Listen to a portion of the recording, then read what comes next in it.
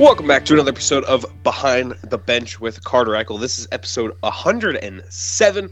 I'm your host, Carter E., joined as always by my producer, Jeff Mulvihill Jr. of InstaImage.com. Jeff, you haven't been sick for the last week. How are you doing? I'm doing okay.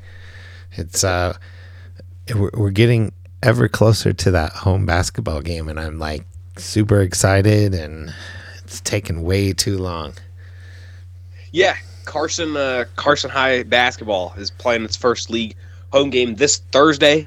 I believe to this point, the boys played one, it counted, but one scrimmage game against Worcester, and that's been about it as far as the home games are concerned so far on the Carson side of things. So a little slow going out of the gate here for the Senators, but lots to talk about today on the podcast. We'll get into more basketball stuff here in just a second. Of course, we will also take a look at the Cody Lauk Invitational, where both teams did really well between Carson and Dayton there. So a lot of results to get through there. Those are also in Wednesday's paper that will be in Wednesday's Nevada Appeal and Record Courier. But first, before we get into the rest of the episode, would like to thank today's title sponsor, that is Play It Again Sports, your best place to go for new or gently used sporting equipment needs, located in the Topsy Lane Shopping Center, or you can check them out online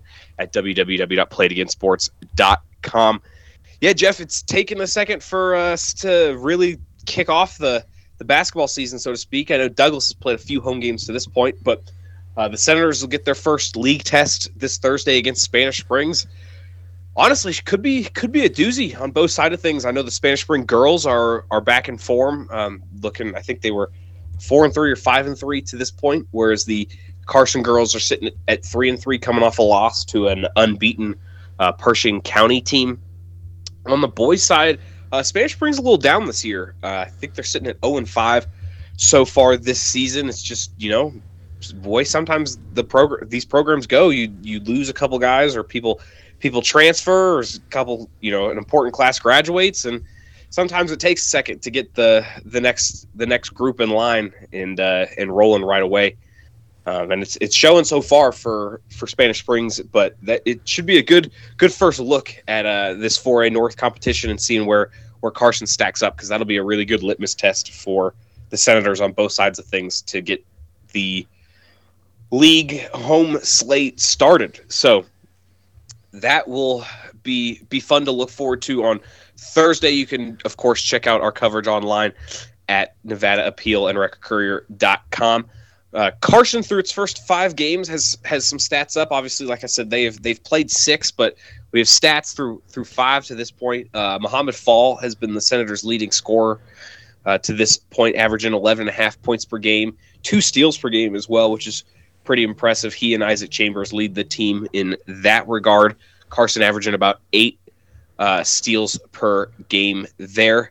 Japith Banco, Justin Moore, and Landon Hoff all averaging right around 7 points per contest for Carson.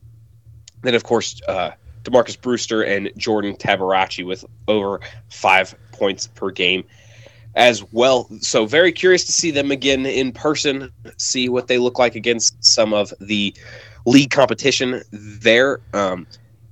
Over on the girls' side, like I said, they are 3-3, coming off of a loss to Pershing County, I believe by about 11 points there. So no stats for the Carson girls in for the last couple games, but no hint there.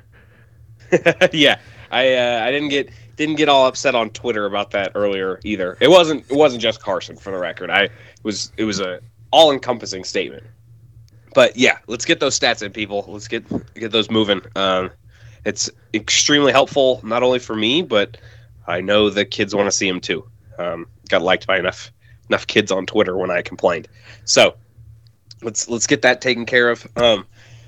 This past weekend, Douglas High School inducted a new class into their basketball Hall of Fame. We'll have more on that coming this Saturday in the newspaper there. A couple of very worthy honorees. Unfortunately, I couldn't make that. I've been dealing with some some sickness. Finally got the COVID after all these years, so trying to bounce back from that. But I'm feeling just about 100% now. For the Douglas boys, though, they sit at 1-7, having a little bit of a tough start here in the early going, and I think it's just kind of figuring out those other pieces. Right now, Caden Backer leading the way through 8 games with 17.1 points per game, 2.5 assists per game, 2 rebounds per game, and a steal and a half per game. He's putting up numbers pretty much every time they hit the floor. It's trying to get some of those double-digit point scorers elsewhere. Jet Lehman has done a good job of it at times. He's averaging about 9.5 points per game, also averaging 3 steals per contest, which is pretty impressive. Then Jeremiah Pitts at 6 points per game.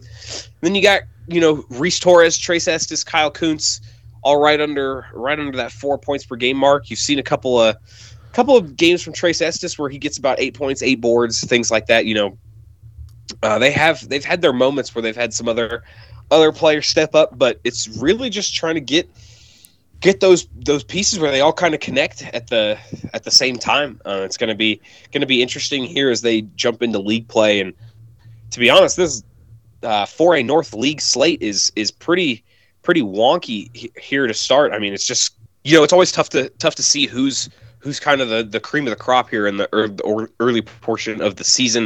Of course, Douglas is going to take on Reno and then Bishop Manogue this coming week, this Thursday, and then Saturday. So big test for Douglas right out of the gate when it comes to league play. It's always fun to see how the schedules kind of present themselves right before break and what league teams you're going to see. But Douglas is in need of a win there on the boys' side, sitting at 1-7. Continuing on the boys' side, Douglas lost in their Hall of Fame game to Elko, 54-41.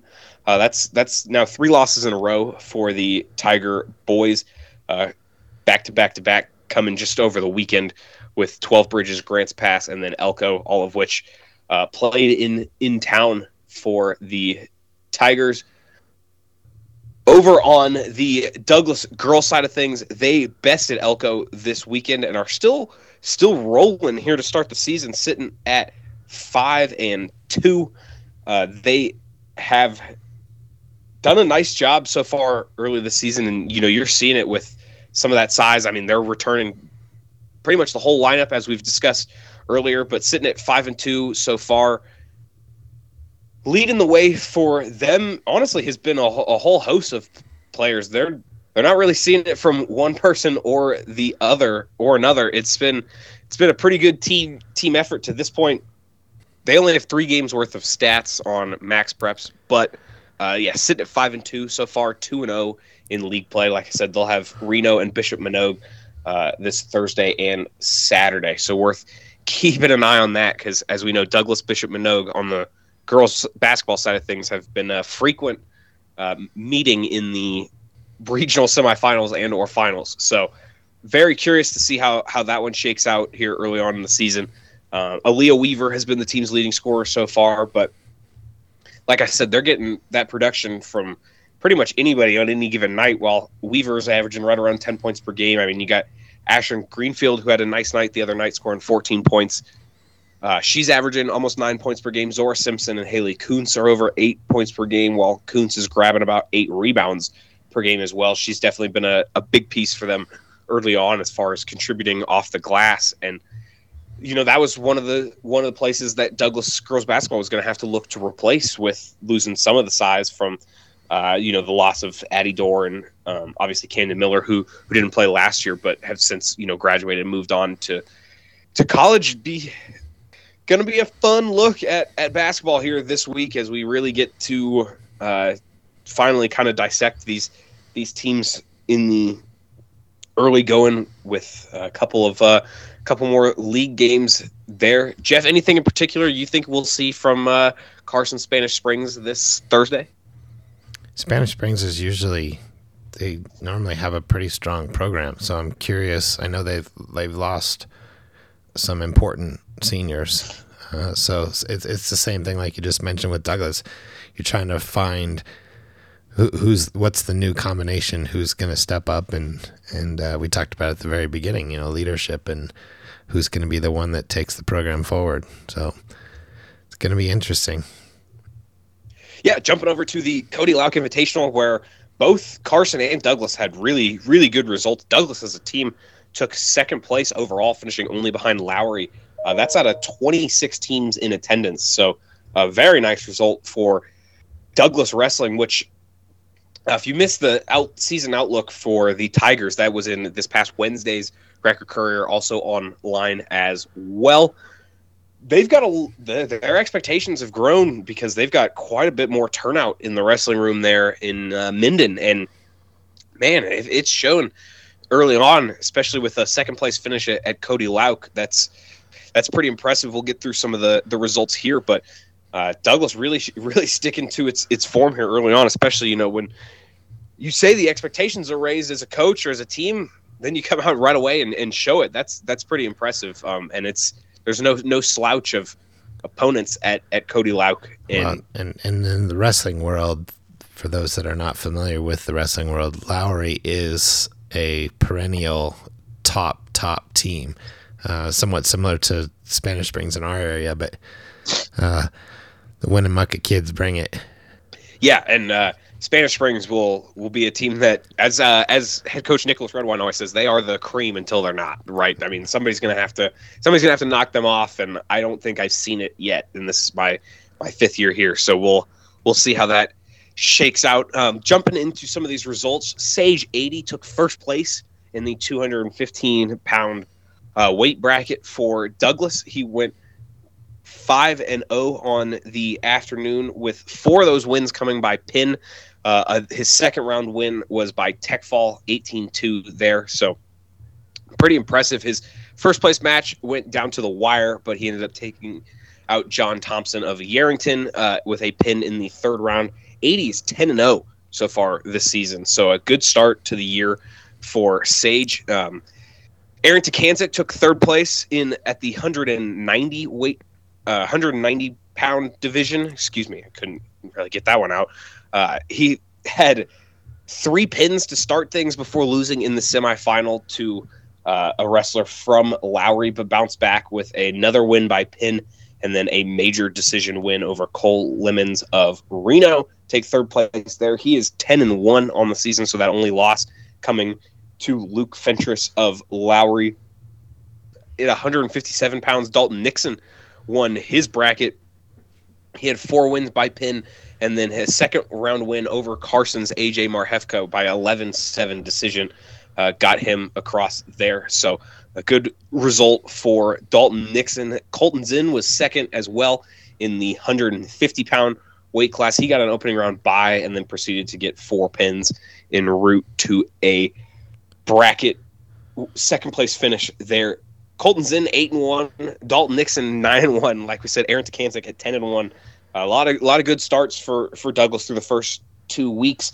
That's not even to include Gunnar Bleeker, who was second at 113 pounds. He's 7-1 this season. He got an opening round bye and then proceeded to pin his way through the 113-pound weight class, winning in 3 minutes and finishing second, losing in that final one by pin, but pinning his way to the finals there. Then, of course, Cody Highfill at 120 pounds. He took fourth.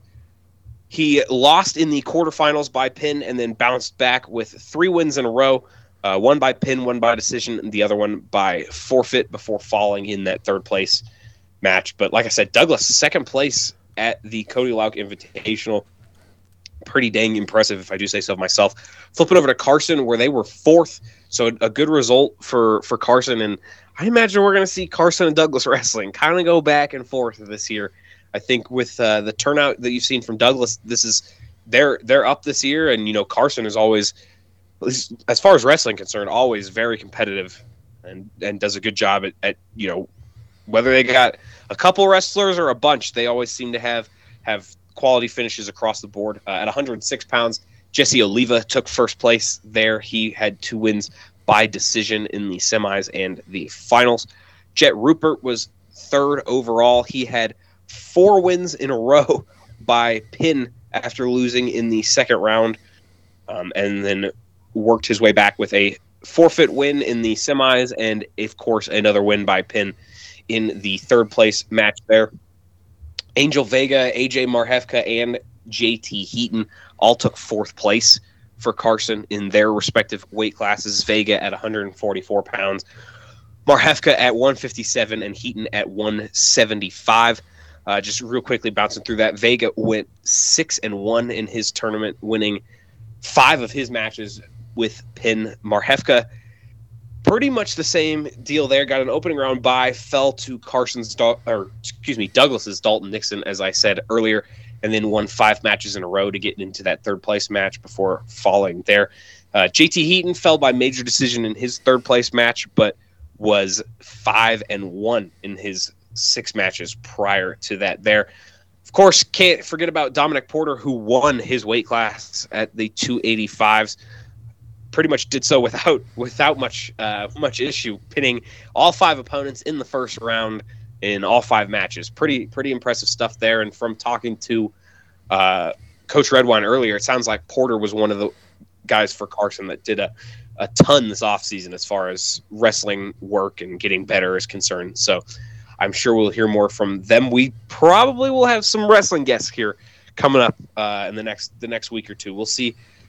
Just I don't want to say we're going to have a whole bunch and then not get there, but we should at least have a couple. So looking forward to that in hopefully next week's episode. Keep our fingers crossed there. You know, I got to stay healthy, right? I can't keep getting sick. So hopefully that works out without too much flaws. But Jeff, that's about what we got for results from this past week. It's just kind of continuing to see what everybody's got in the bag as we get into the winter break here. I know wrestling's got some big tournaments coming up through the end of December, but wrestling and basketball pretty much on the road for the most part here in the early portions of the season. And then we'll see what we have. Like I said, we finally get a chance to see Carson basketball in a league game this Thursday, and yeah, I'm just anxious to not be stuck inside anymore. So, well, congratulations to Ohio for the Columbus Crew winning the MLS Cup. The first half they just took it to them, and I was just listening to a podcast this morning. I was just raving to my family, and of course they hate to hear me rave about anything that much, but the second goal that Columbus scored was magnificent, and they were breaking it down on a podcast I was listening to, and they rated it as the best team goal that's ever been scored in an MLS Cup final. So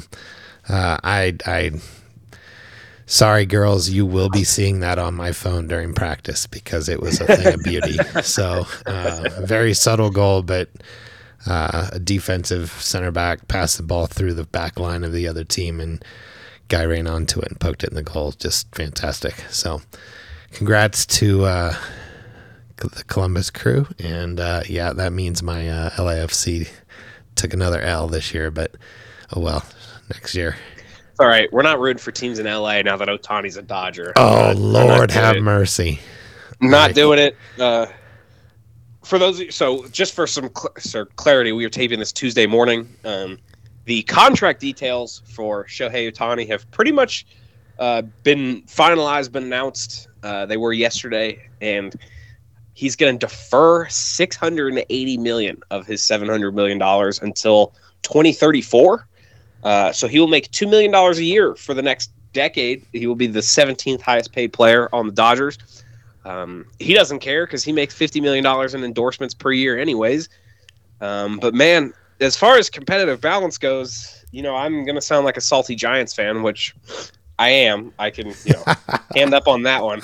But I'm a little concerned for the state of baseball. He's unique. You're not going to see this happen, right? This isn't going to become a new industry trend where these guys start pushing or deferring all this money, till after they retire. It's not going to become normal, in my opinion. I think Ohtani is a bit of a unicorn. Well, there's been some other athletes, big name athletes over generations that did that and now are still reaping the rewards of that, because I don't know if it was at the time they didn't think that they could not blow $100 million or whatever it was, but this is, I mean, it's smart thinking on his part. Yeah, and he's gonna. And to be honest, it's not totally comparable because Tom Brady didn't defer money like this, but it is comparable to Brady in the sense that Brady wanted to win, so Brady took less money. He took a pay cut, which Ohtani is not doing, but took a pay cut to get better players around him and to be able to win. And it's pretty obvious that that's what Shohei Ohtani wants to do. And unfortunately, as a Giants fan, just gonna have to sit back and watch. I don't know how clearly that last part came through, but I'll make sure I boost it up there. yeah. It's just, oh man, it's new for baseball, and I'm not sure it's good for baseball to be able to defer that much money. It's a little confusing to explain if you're not a baseball head as far as his contract hit, because while he will only be paid $2 million per year on payroll, his hit against the competitive balance tax, or CBT, will be right around $46 to $48 million a year. So it's not going to be $2 million a year, which was really my main concern, because that's just didn't ever seem fair. But it will be significantly less than $70 million a year, which is, break down 700 divided by 10, which is his deal. And nobody saw the number getting that big, Jeff. There were a lot of rumor mills about it could be 500. Well, he got hurt, so it may reach 500. No, $700 million over 10 years. Well, is an absurd amount of money. We talked about it before that he was going to get the big payout, but man alive, that's a lot. Wow. Yeah, I said that to my daughters we were eating dinner, and said that to them. They're like, so he's almost a billionaire then, right? I'm like, well, yeah, kind of. He will be by the time this contract's paid out. With the way he got that money deferred, if there's interest involved, it will probably be $1 billion by the time everything is said and done. And the Dodgers don't care, because they're going to make a ton of it back off of ad revenue and sponsorships. Well, how many Ohtani shirts are they going to sell? They probably have already sold thousands. Can't imagine. Thousands. And good for him. He didn't have to move. The Dodgers were, unfortunately, always the favorite. I don't think anybody was under any impression otherwise. I was hoping I could say it so many times that I would jinx it. But I was, it made too much sense. It fit him too well, and just made too much sense for him to go to the Dodgers, and now everybody else is going to have to pivot. And well, such a Giants fan, such a unique player too, because there's not a lot of players that can move from an American League team to a National League team and contribute, on the mound and at the dish. That's so. I mean, it wasn't surprising. I wasn't following it until I saw the headline. I'm like, well, okay, yeah, he'll fit right in. Dodgers will be fine. Yeah, it was a tough day in national baseball journalism, because it got butchered before he signed with the Dodgers. It was a very entertaining day, especially for somebody who was sick and sitting in bed. And a Giants fan. It was reported that he was going to Toronto. Oh. He was on a plane. He was on a plane going to Toronto, and then he wasn't. Turns out he was sitting at home the whole time, never left. It was just a guy from Shark Tank on the plane, and not great. Not great there. I guess, I don't know. I don't need to get on a soapbox about that, but fun stuff going on. Lots to check out this week on NevadaAppealRecordCourier.com/news/sports for both of those websites. Like I said, plenty going on Thursday, more going on Saturday. Should be a good time. That's going to do it for this episode of Behind the Bench. Thanks, as always, for listening, and thank you to today's sponsor. That is Play It Again Sports, your best place to go for new and gently used sporting equipment needs, located in the Topsy Lane Shopping Center or online at www.playitagainsports. For Jeff Mulvihill, I'm Carter Eckel, and we'll talk to you guys next week. Take it easy.